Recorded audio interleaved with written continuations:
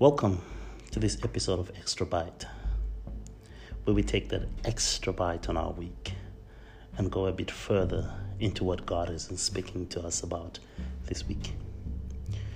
We have been speaking on the theme humanity and sin throughout our week's bite-sized episodes. Today, let us take an extra bite. In the past 4 episodes of Bite-Sized, we focused on the theme humanity and sin. We looked at how man was created in the image of God and in the likeness of God.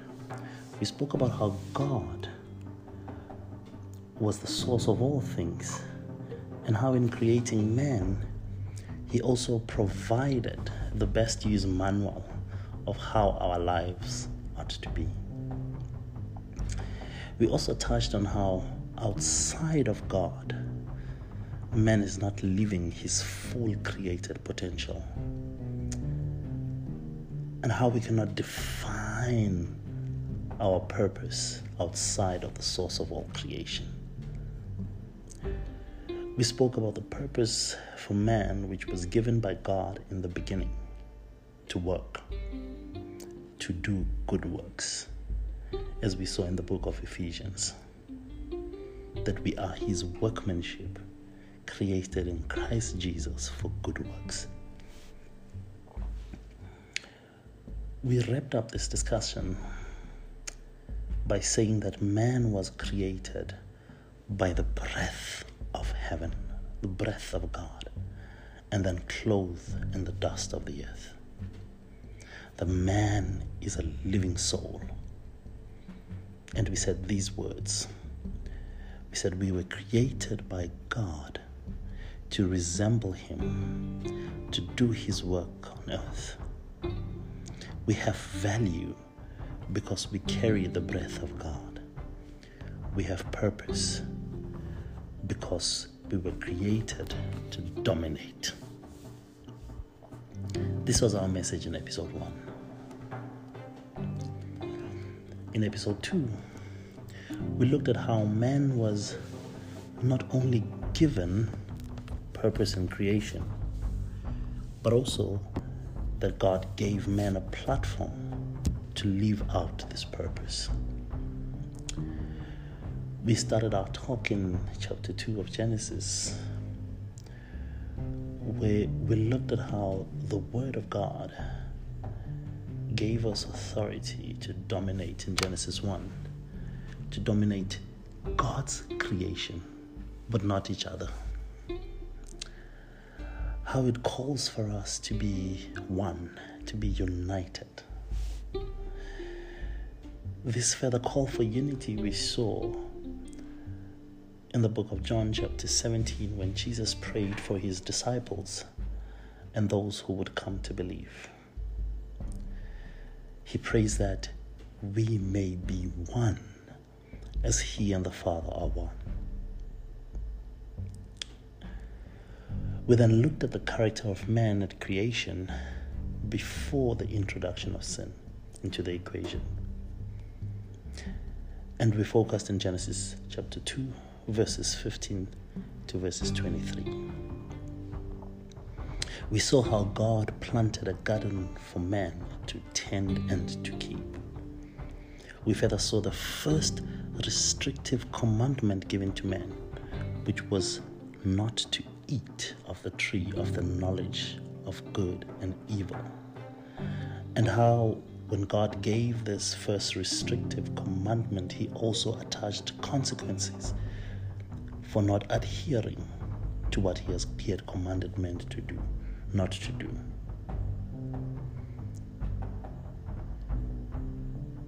It is not good for men to be alone. This is what God said in relation to us. We focus on the importance of this statement and how the companion that was suitable for man was only found in himself and not in any other created thing. We further looked at the glory of God which covered man in the beginning, while man was in a good and righteous standing with God. We then concluded by highlighting the impact the introduction of sin had on men and the relationship man had with God. In episode 3, we introduced sin into the equation. We looked at how sin was introduced because of man's disobedience to the instruction of God. We focused on how man ignored his spirit nature because of the lure of his fleshly desires, in going against the word of God and the instruction of God. We also looked at how man decided to judge what the serpent was saying to him, not in communion within himself, but through disregarding his spirit nature in the making of this decision. We looked at Adam's complicit through his silence as his wife was being deceived by the serpent. It was Adam who was given the original instruction not to eat of the tree of the knowledge of good and evil. But he kept silent whilst the serpent was falsely advising his wife otherwise. His silence opened the door to disobedience. We then turned our attention towards the response of sin in our lives and stressed that sin in its very nature will cause us to want to hide from God. I then touched a bit on how this hiding behavior has entered the house of God even today, and how the leaders in the houses of God shy away from speaking truth about sin because of their complicity in these sinful actions. It's a matter of do what I say and not what I do. But even then, the saying is not specific to the sin that we see prevalent even within the house of God today. We ended this section by declaring the Bible tells us we cannot hide from the presence of God. David says, if I go up to heaven, you are there. Where can I hide from your presence? So even in our hidden sinful action, we are not hidden from the presence of God. God sees everything, whether we do it in the open or in the hidden place. He sees it. In episodes 4, we then focused on the consequences of sin. We looked at how the consequences of Adam's sin were far-reaching, how they were not only focused on him and his wife, but also how they affected the environment around him, and how they even affect us today. We stress that this is foolishness to expect good from evil actions. Yet, today men expect good from evil. And the last of all of these consequences was death, returning to the dust. But also in this we saw a separation from God, as God spoke of men as only having one nature, that is of the flesh. We then concluded by looking at how later on in Genesis chapter 6, God responded to men's sin. And had it not been for Noah, mankind would have been wiped out by the flood, because it repented God that he had created man. Such a gloomy but powerful statement. We wrapped up this episode by speaking about the future judgment of man that is coming for us. How the only way of escape we have is Christ Jesus.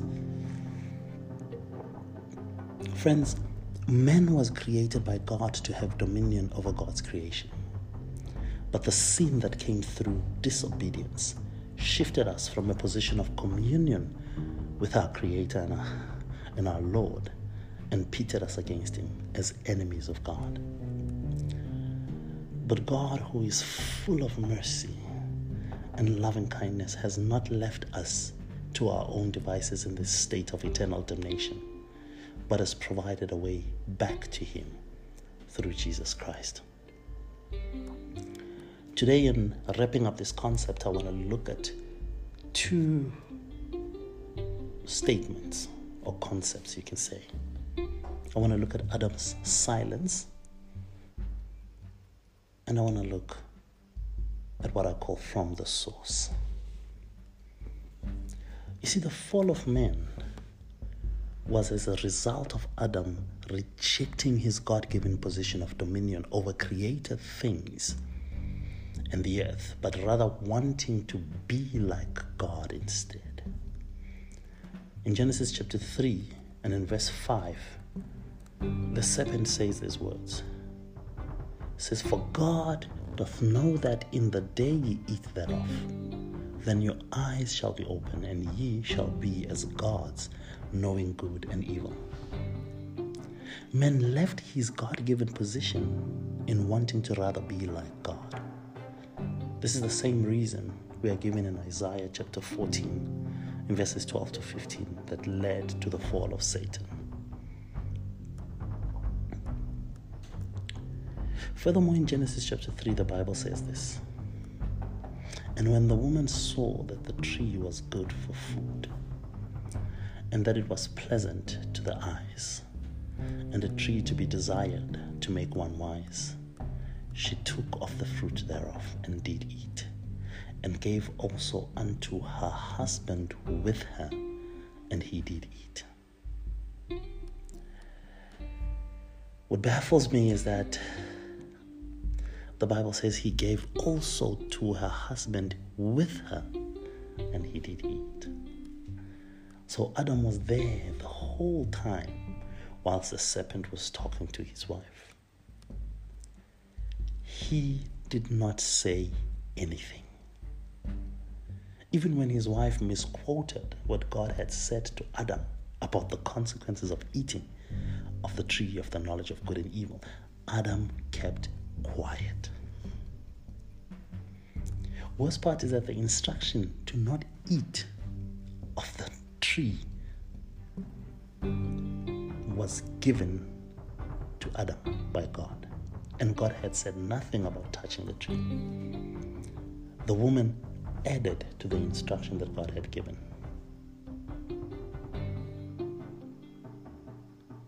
The one whom the instruction was given to rejected the instruction through his silence and became complicit in the act against which God had instructed him. Man has continued in this trajectory even today. We are very quick to misuse or misquote the word of God, or to keep quiet when we see it being misused by others, because it tickles our ears and gives us a false sense of happiness or euphoria. We were made in the image of God, who even when he had taken the form of man, could not keep quiet whenever he was encountered with false teaching or evil against God.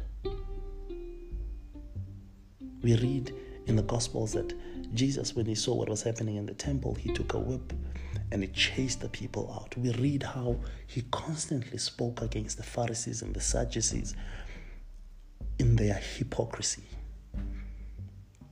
This is the example of who we ought to be and how we ought to walk and live our lives.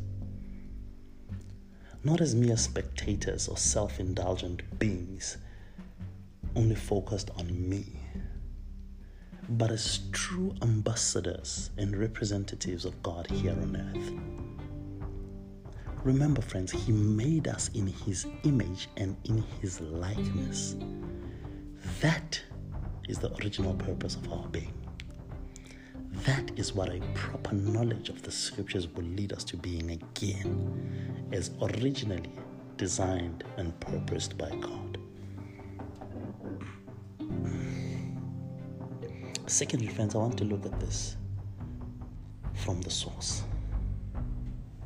Human beings, for me, are the most interesting of God's creation, because we're the only ones out of God's entire creation that have rejected the source of our being to try and live life outside of him. You see, I've never seen a fish intentionally try to live outside of the water. because it understands that it was created from the water. In Genesis chapter 1 verse 20, God says this.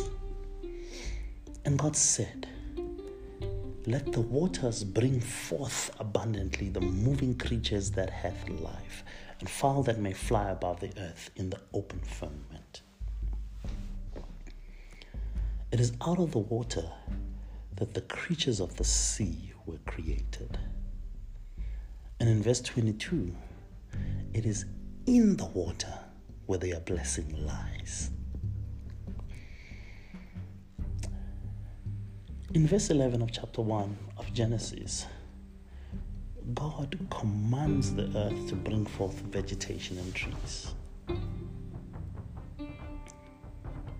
And it's interesting to me that every tree you see is always thriving and in good health when it is connected to the source of its creation, the ground. You see, the tree understands that seasons will change, winter will come, and when winter comes, it will lose all of its fruit and all of its leaves.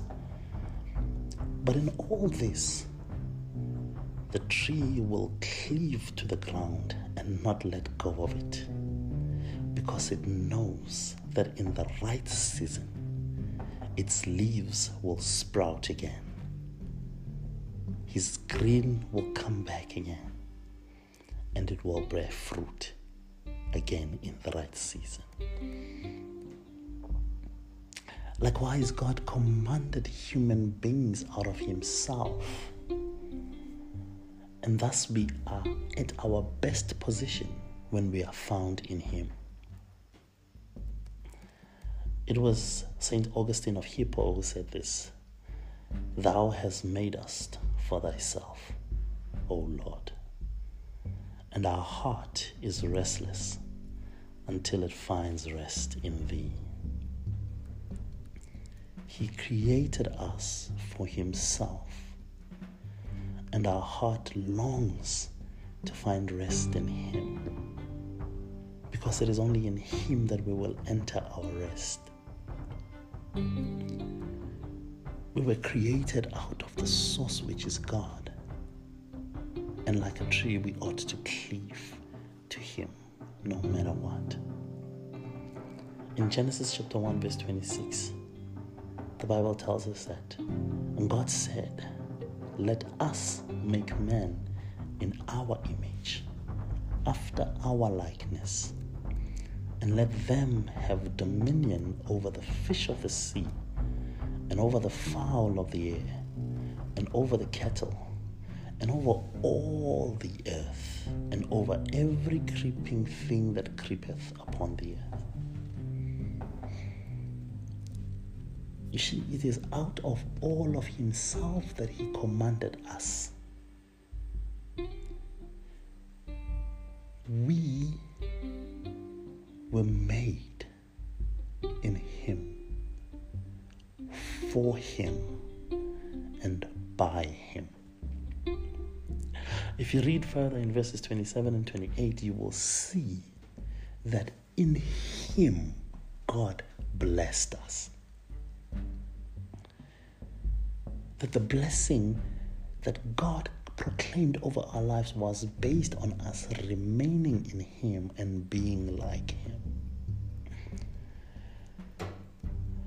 So whatever season we find ourselves in, we ought to cleave to him like the tree cleaves to the ground, because he is the source of all of our lives. He is the source of all of our being. That is why the Apostle Paul, in the book of Acts chapter 17, verse 28, says the following words. He says, "For in him we live and move and have our being, as certain also of our prophets have said, for we are also his offspring. In him we live and move and have our being." That ought to be our current state and our future state. That ought to be who we are and how we speak of ourselves and how we see ourselves. He's our source. And we cannot be alive and thrive except in Him. But you see, we're very quick to want to let go and blame Him when we go through tough seasons in our lives. When winter hits, we want to let go. We don't want to cleave. Yet I've never seen a tree leave the ground in winter because it's lost its leaves. You see, the tree understands that it is only by cleaving to the ground that it will thrive again in the right season. Friends, life is only found in Him. If we desire to live this life the way we were designed to live it, we need to find ourselves in Him. The Bible says in Hebrews chapter 3 verse 15, while it is said today, if you hear His voice, harden not your hearts, as in the provocation. Today, harden not your heart towards Him, but give it to Him who is the Alpha and the Omega, who is the beginning and the ending. He knows you better than you know yourself. He is the source of your life. And today He is calling out to you. Calling out to you, no matter what season you are in, to cleave to Him like the tree cleave to the ground. He is calling out to you to hold on and not let your circumstances pull you away from Him. Because your summer and your spring is found in Him. Today, if you want to cleave to the author of your life, no matter what season you find yourself, I would urge you to make this choice to hold on to Him with all you have. And pray this prayer with me. Say, Lord of the universe, God of all creation, I recognize that I have been living my life outside of the source of my life. I realize that I've been trying to make it all on my own. I realize that I had set myself against you as an enemy to you. But today, I choose to take a new turn. I choose today to lay down all that I am in favor of cleaving to you like the tree to the ground. I choose to lay aside whatever season I am in and to hold on to you because I know that you are the source of all things. I know that you are the source of my life. So I choose to cleave to you, Jesus, today. Thank you for loving me so much so that you created a way back to you. I give my life to you in its entirety today. And I say, Jesus, come into my heart and rule and reign over my life. In Jesus' name, amen. Well, friends, if you prayed this prayer with us, you've taken the first step towards a life that is cleaved to God, towards your source of your life. The Bible tells us in the book of Acts chapter 3 verse 19 that repent ye therefore and be converted, that your sins may be blotted out, when the times of refreshing shall come from from the presence of the Lord. This is the time of refreshing. It's a time of renewal, back to the source of your life. If you would like more information on the step that you've just taken and how to walk this walk of cleaving to God at all times, you can get in touch with us on the following contact details. Facebook, we are Bite-Sized. On Twitter, we are at Bite_word. And on Instagram, it's BiteWord. Or you can send us an email on bitesized0@gmail.com. Well, friends, this is where we end this week's Bite-Sized Bible Study. Remember, Almighty God has given you this time in history to live for Him and to be the light of the world. Live a life filled with Him. Join us next week as we tackle a new theme. This has been a presentation of Bite-Sized Bible Study. The Lord bless you and keep you. Goodbye.